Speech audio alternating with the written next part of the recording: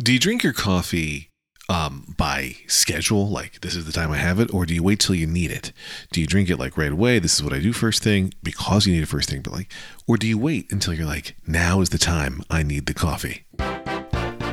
Your Daily Lex. Yeah, I mean, this morning I just didn't feel like I needed it right away, even though I got up crazily early. And so speaking of getting up crazily early, I would like to amend previous information shared on this very podcast. I had talked about how my older two are older, and thus I'm no longer driving them to the bus or walking them to the bus stop each day because they can go by themselves. They can text that they're awake. They can text that they got on the bus, and their buses are insanely early. One of them leaves the house for the bus at like 6:28 a.m. and the other one leaves the house around 6:40 a.m. That's crazily early. However, last week they complained of being cold. Both Ani and Sierra were like, it's pretty cold out.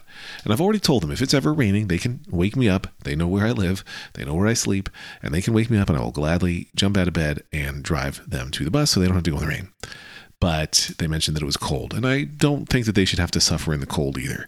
Did I suffer in the cold sometimes? Did my parents? And also, sure, but I don't know. I also don't think they have to suffer in the cold. If it's avoidable, I'm happy to help on that regard. So last night I was looking at the forecast, and it's actually not that cold, but it was a little cold this morning, especially because, again, it's so early. Even if the day is going to warm up once the sun's been out for a while, it doesn't have time to do that at the early hour they have to get on the bus. So I'm back to driving them. But despite getting up really, and actually I woke up about 10 minutes before my alarm. My alarm was set for 6:20, and I woke up at 6:11, which for those keeping track is 9 minutes ahead of time. And I was like, oh, I'll just lie here and wait for the alarm to go off at 6:20. And then, of course, was jolted awake by the alarm going off at 6:20. It was the worst because it was one of those things where I had fallen back into a deep enough sleep zone that I was waking up at exactly the wrong time, and it sucked, and it was no fun. But anyway, woke up, drove to the bus. But I didn't feel like I needed the coffee. And I only made my coffee at around 9:54 a.m. after finishing a meeting when I saw I have a bunch of meetings back to back. So if I'm going to want coffee, now's the time to get it. Now's the time to make it, which I did. Fine, great, wonderful. But I was then debating in my mind, a great place to debate things. Well, you can do your own mind. But I was debating, is that the right move? Is it better to preemptively have the coffee in you so that you don't wait until you're super tired? And then it has to work harder. Like, I don't know. I don't know the science of caffeine, and it's not my job to know the science of caffeine. I did learn recently that for some people with diagnosed ADHD, that caffeine can actually help them sleep because it helps their mind and brain hormones function in a way that lets things actually get quieter because they don't have to worry about certain things. So I found that fascinating. Over the weekend, I continued my very active schedule, which I'm excited to have calmed down now. But as you will recall, on Thursday of last week, I went to Philadelphia to see a screening of Weird, the Al Yankovic Story. Then on Friday, took the kids to see the musical Something Rotten, which was happening at a somewhat local theater, about a half an hour, 35 minutes away. And if my kids had been at home, and I'm speaking specifically here of Sierra and Liam, had they been home, they would have stayed awake until 10:30-ish. That's around a weekend bedtime for them, unless there's something really important happening or unless they're really tired. But at the theater, the thing they do is they darken the lights, and that conked those two kids out. Ani enjoyed the show, but Liam and Sierra really got somewhere in between like that cranky, tired something. They just couldn't stay awake. They could not do it.